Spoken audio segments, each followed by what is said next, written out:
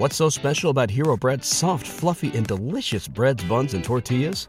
Hero Bread serves up 0 to 1 grams of net carbs, 5 to 11 grams of protein, and high fiber in every delicious serving. Made with natural ingredients, Hero Bread supports gut health, promotes weight management, and helps maintain blood sugar. Hero also drops other limited edition ultra-low net carb goodies like rich, flaky croissants and buttery brioche slider rolls. Head to hero.co to shop today. Everybody in your crew identifies as either Big Mac Burger, McNuggets, or McCrispy Sandwich. But you're the Filet-O-Fish Sandwich all day. That crispy fish, that savory tartar sauce, that melty cheese, that pillowy bun. Yeah, you get it. Every time. And if you love the Filet-O-Fish, right now you can catch 2 of the classics you love for just $6. Limited time only. Price and participation may vary. Cannot be combined with any other offer. Single item at regular price. Ba-da-ba-ba-ba. Hi there, this is John Hodge. If you're enjoying the 3 Down Nation podcast, please look for us on Thursday evenings when Justin Dunk and I break down the latest on the news surrounding Canadian football. And in addition, we've got some great episodes coming out between that. For example, I had the debate with Dave Naylor recently. Today, I had a chat with Matt Sekeres of the Sekeres and Price Show. So please subscribe to the 3 Down Nation podcast if you have not already on your favorite podcast provider. We assure you that there will be lots of quality content coming on this platform.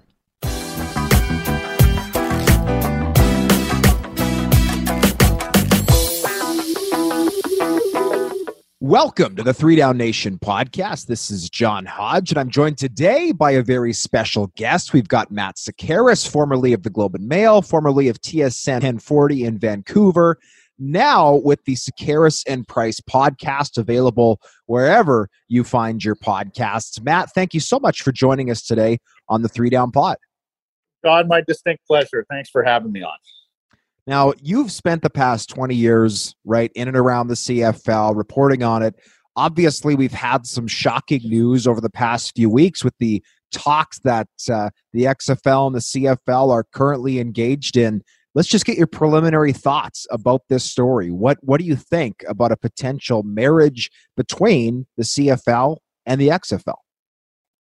Well, first of all, it's the biggest story of my 20 years covering the Canadian Football League. And I think you have to go back to the last round of U.S. expansion in the mid-90s and the folding of the Ottawa Rough Riders in 1996 to find the last story that was this big, this tectonic in terms of the CFL's survival. So needless to say, it caught my attention.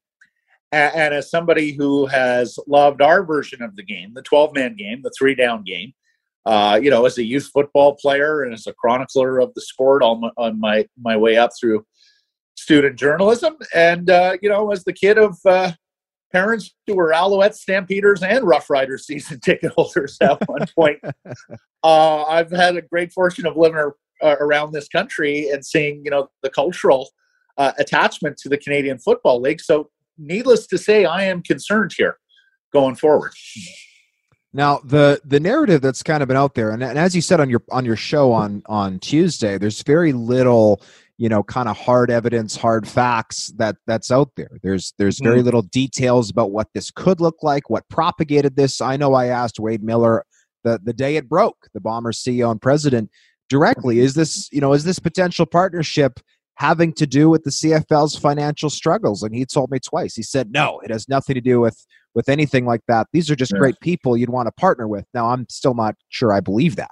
But the point is, this is a massive story. There's very little facts, information about that. And you expressed on your show that you want to see a lot more of that before we jump into bed with a league that, obviously COVID played a large role in the last collapse of the XFL, but a league that has folded twice.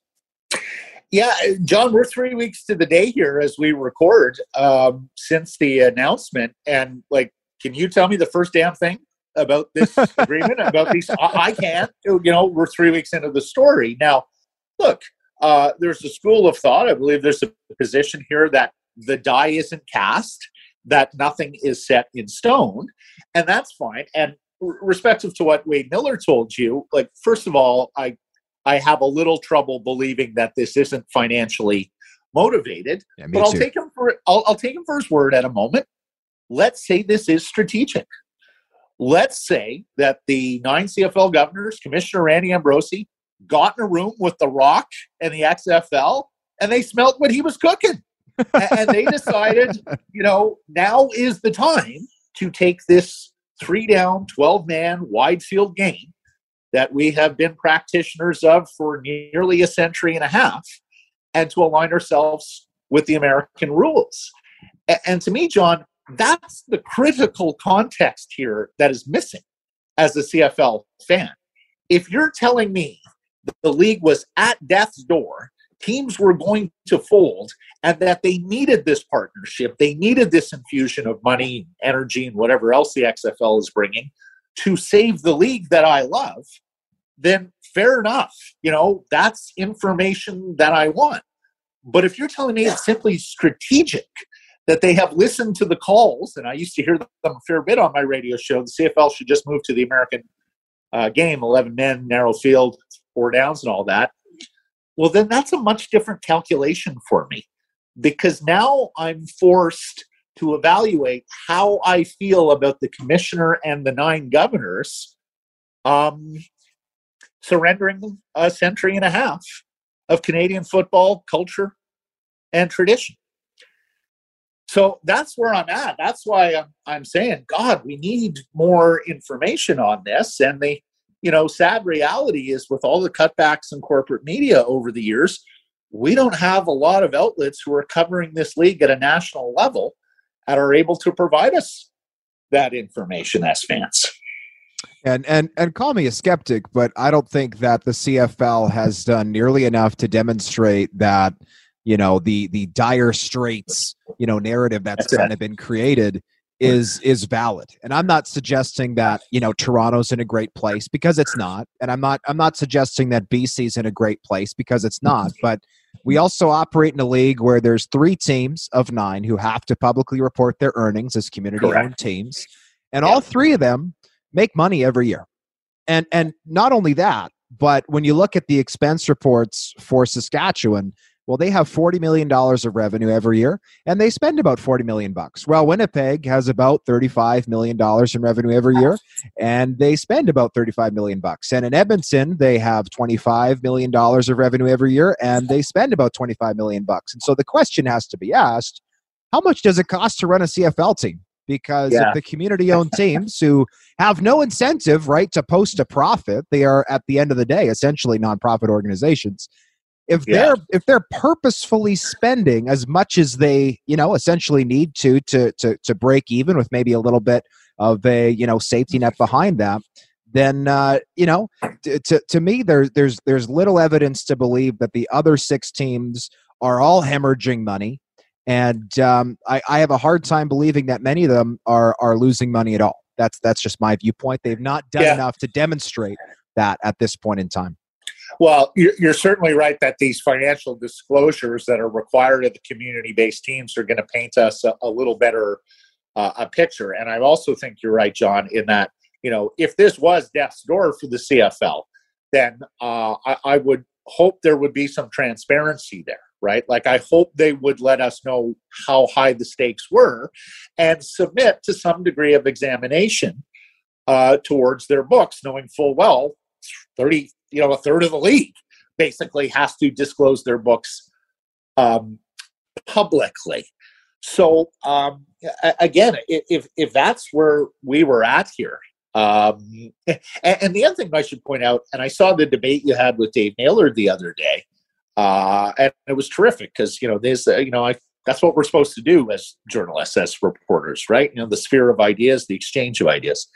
Were there other models available to Commissioner Ambrosie and the governors prior to this XFL dalliance? Were there different ways to go about skinning the cat going forward in the Canadian Football League that made it cheaper to operate, or found a way of increasing revenues? So I really hope that information and sort of a fuller view of the conditions and stakes that were at hand when this deal was forged becomes available to us, because I don't know about you, John, but I think it's particularly naive to think you're going to be able to pull off a 2021 season, perhaps even an interrupted one, and I think we're getting closer and closer to that, without any further comment on what's to come in 2022. Like, are we watching the lame duck season? Are we watching the last hurrah of the 3-down game in the Grey Cup sort of as we know it? These are really, really important questions to the football community and stakeholders across the country. And I sure hope either via the press or via the CFL's own disclosure that we get more information on this. And frankly, for me, the sooner the better. Yeah, I spoke to a source a few days ago who said, from what I understand, the only thing that hasn't been discussed at this point between the CFL and the XFL is the actual rules, is the actual gameplay. Yeah. And personally, I find that disturbing because, of course, what makes the CFL special is the game, right? I've looked at the numbers. I don't think college football has grown in any particular sense, at least in the recent short term in Canada. The NFL is booming. And I think a lot of people have pointed to that and drawn the conclusion, Canadians want 4 downs. And I don't see any evidence of that. The XFL was not popular in Canada. College football, and I watched more college football this fall than I ever have because the CFL was, of course, not playing. I think the college football, I think that's a great program. I think it's great entertainment, but the audience for it in Canada is relatively small. The national title game audience has not grown for the last 5 years. Viewership doesn't seem to have increased. Interest doesn't seem to have increased. And if college football is not increasing, I don't think there's any reason to believe that there's really hunger for 4-down football in Canada. I think there's hunger for the NFL, but if you're not making a partnership with the NFL, I fail to see from a football perspective what a partnership with the XFL brings you. I think financially there's some money to be made, and that's also why I want to see the books, because as you said, have the governors and the commissioner gotten together and said this is the only way to save the CFL is to do this, in which case it's a completely different conversation. What I'm concerned about is, did they get together and say, hey, we own 150 years of history, somebody wants to buy it, slap a new label on it, and sell it to Americans? Yeah. Why not do that? And amid a pandemic, save ourselves a ton of short-term losses because no one can stop us. Yeah. So the idea of a strategic course change to the 4-down game, masquerading as financial destitution, and we needed the XFL to save our backside. I hear what you're saying. I think there are some in Canada that are intrigued about the 4-down game up here. I think some are curious about the 4-down game up here. But we always used to say on my old show, if you're an NFL fan and just an NFL fan, you've bought the sizzle, not the steak. Yeah. If you watch the NFL, you watch the CFL, you watch US College, you watch CIS, U Sport football, you're a football fan. You bought the steak at that point, right? So I'm a steak guy. I love our version of the game. I love the National Football League. Frankly, I find the U.S. College game the most entertaining of them all. I love the variation. I love the variety that I get in all those forms of football. So, that's just me, and there's no accounting for taste here. But the other concern I have about the 4-down game, John, if it were to come up here, and I'll preface this by saying, if you look at the only other field football league that has had a degree of success in North America outside the NFL and the CFL, it is, of course, the old USFL in the early to mid-'80s. Take a look at the quarterbacks who are in that league. Steve Young goes on to be a Hall of Famer, wins Super Bowl. Doug Williams goes on to win a Super Bowl MVP. The great Jim Kelly, he goes on to be a Hall of Famer.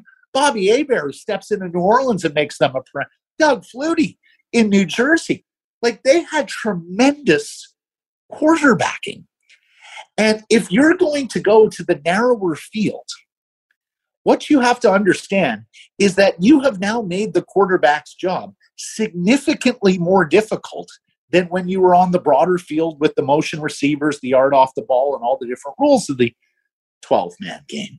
Those throwing windows in the NFL and on the compressed smaller field are extremely tight. You've reduced the margin of error for the quarterback to deliver the ball accurately and on time. And you've decreased the amount of space for the athlete who receives that pass to make a play. So to think that you can just transpose the narrower field into the CFL talent level, where, let's face it, the best CFL quarterbacks, they can make it in the NFL as backup quarterbacks. I have no doubt about that. But they're probably outside the best 50 quarterbacks in the world. So you're now asking them to make throws that even quarterbacks 30 through 50 in the NFL have trouble with. Heck, 20 through 50. So I'm just not sure that would be as aesthetically pleasing. And I think it would affect the entertainment value of the CFL, XFL, whatever you want to call it, going forward. Frankly, John, I wonder if coaches would then adapt and you'd be looking at a version of the game that was a little more comparable to like the 1970s and 80s in the NFL, when passing wasn't quite the thing it is now, and you won by having a stud tailback. So have all these calculations, permutations, consequences, intended or otherwise, have all those things been fleshed out by the CFL in their ongoing talks with the XFL? I sure hope so. Well, I mean, I have deep concerns, and you're bang on about the on-field product. There are huge concerns I have, but even just something as simple as, when do we play a season? Well, the XFL is not going to compete with the NFL. They want to start their season in March, and they want to wrap it up by August. Okay, well, let me ask you this, and this is a purely hypothetical, Matt, but let me ask you this. Sure. You're a stud receiver. You didn't quite catch on in the NFL, but you played. Let's say you played at Florida International, and you have the choice. You're a free agent. You're going to sign in the XFL. You have the choice of going to camp in February in Tampa Bay, or you can go to Regina, Saskatchewan, again, middle of February for training camp. Which you going to pick? I don't even need to wait for the answer because I know what you're going to pick. And second to that, let's hope they have a dome. Let's hope they have a practice dome, John, or let's hope they locate training camp in Florida or something. And they could probably do that in Saskatchewan for practice, but then they're going to open Mosaic Stadium, which is a beautiful field, and they're going to have their home opener on March 15th, and they're going to have to clear the 18 inches of snow that fell overnight, because the average high in Regina for the month of March still doesn't crack freezing. And I'm born and bred in Manitoba. I still live in Manitoba, so we're no better off here. The same situation is true in Edmonton, to a lesser extent Calgary. So your plan is to take the current CFL attendance, and attendance has declined slightly over the last decade. But it's still as good as it was. It's actually better now than it was in the 90s. It's about on par with the 1980s, or not far down from the 80s. It stayed relatively consistent, CFL. And that's, of course, while television ratings and revenues have gone up, something like 700%. That plan of let's get fans in the stands for XFL football in the month of March does not make any sense to me from a business perspective, just as much as that from a football perspective, this marriage doesn't seem to jive either. Well, first of all, you're reinforcing my decision to move from Ottawa, Toronto to Vancouver on that weather report, John, so thank you. Secondly, I've thought about that a little bit too, with the season ending in September. I mean, for me, Canadian football, if you're going to win a championship, it means overcoming the conditions outside. To me, that is part of the cultural significance of our game. I get really excited after Halloween, John, because I get to sit down on weekends and watch these CFL playoff games with the breath coming out of the face mask and the snow globe game in Regina or Winnipeg, and seeing these athletes have to overcome the conditions that are forced upon them by Mother Nature. So I treasure that sort of part of the CFL game.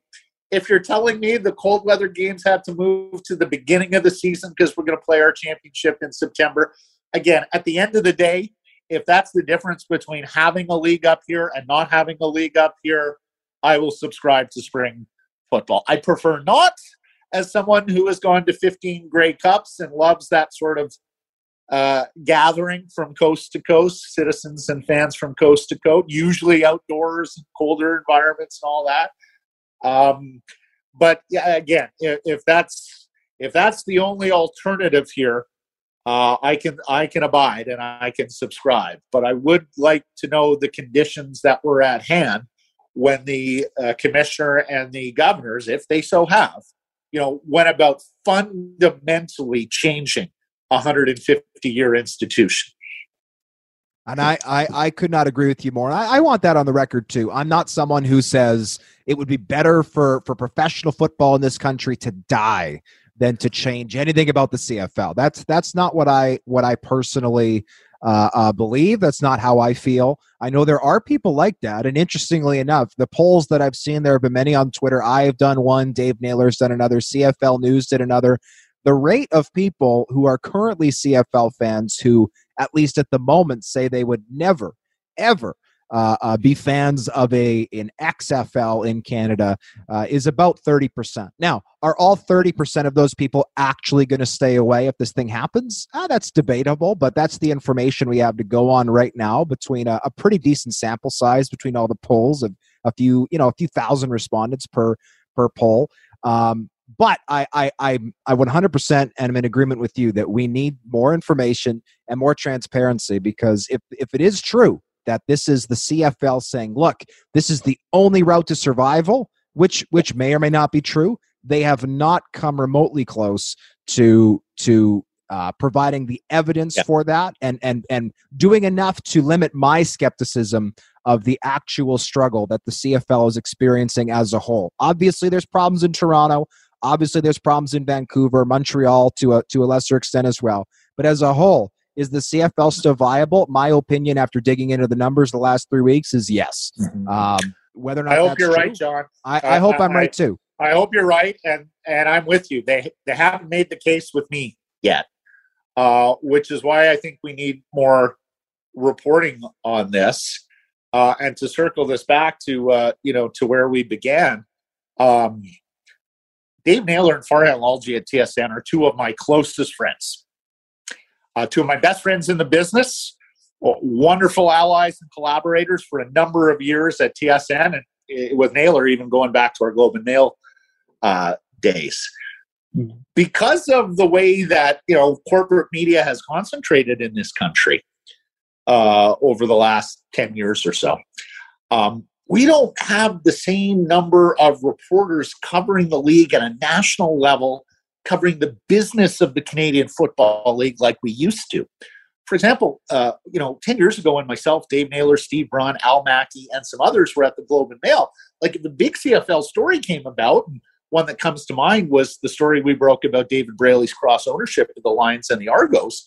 Like, we attacked that story with a number of reports. We fleshed it out. Here's what it means. Here's what other teams are saying about it. Did they make trades? Was there anything fishy? Here's how the commissioner proposes to fix all that. We don't have that same level of media scrutiny on the league and the league head office at a national level that we had. In fact, if not for 3 Down Nation, TSN would probably be the only outlet covering the Canadian Football League from a national level. So, again, they are great friends, and I respect the hell of them as reporters. But I've said to Dave and Farhan, guys, your reporting on this has been insufficient so far. You seem to know some things. You seem to have a certainty on Twitter in your analysis and tone of commentary that this was absolutely needed. Well, then prove it to me. Great rule of journalism: show, don't tell. Give us the details on why all of this was necessary, because I do sort of feel they have a solemn responsibility with not only, a half century of combined experience covering the Canadian Football League, but also being positioned at TSN with the league's partner and programmer that, they've got to get the story out. They've got to let journalism and the editorial side guide their coverage of this story so we know what we're looking at as CFL fans. I agree, and I'm friends with Dave and Farhan as well. I really enjoyed the debate that I had with Dave a couple weeks ago in this space. It was terrific, John. I caught that. That was really good stuff. Good on both of you for keeping it civil, and good on both of you for the exchange of ideas from very different positions and points of view. I thought that was tremendous from both of you. Well, I appreciate that, and I'm somebody. I'm always going to make it about the issue, not the person. I mean, it's. To me, it's useless to yell at each other, and at the end of the day, I respect Dave, and I know Dave respects my take as well. So I'm glad it came across that way. And Matt, I'm really excited that you're able to join us today. I think this is a really interesting story. We need more information. We need to keep trying to dig into this, and I'm just hoping that whatever happens, the conclusion is a satisfactory one for Canadian football fans. This is a league with 150 years of history, and to throw that out to avoid some short-term losses would be a crime, in my view. Yeah, and John, it may well be that I'm just a little too impatient and a little too hasty in wanting this information. But my experience was we were season ticket holders when the Ottawa Rough Riders went down in '96 after 125 years. I then moved on to Carleton University, where we covered the 50-year tradition of Carleton football that was spiked. I then became a CFL beat reporter at the Ottawa Citizen, where I covered the rise and quick fall of the Ottawa Renegades in 4 years. So I've got a lot of scar tissue, my friend, with the 3-down game and 12-man football and programs being spiked and traditions lost. And I'm so pleased the Carleton tradition is back, as well as the Ottawa CFL tradition. So, this is deep. This is meaningful to me. The CFL holds a really, really special place in my heart, and a really, really special place in Canadian culture. Like, I've always thought of the Grey Cup as the single greatest, annual Canadian unity meeting that we have.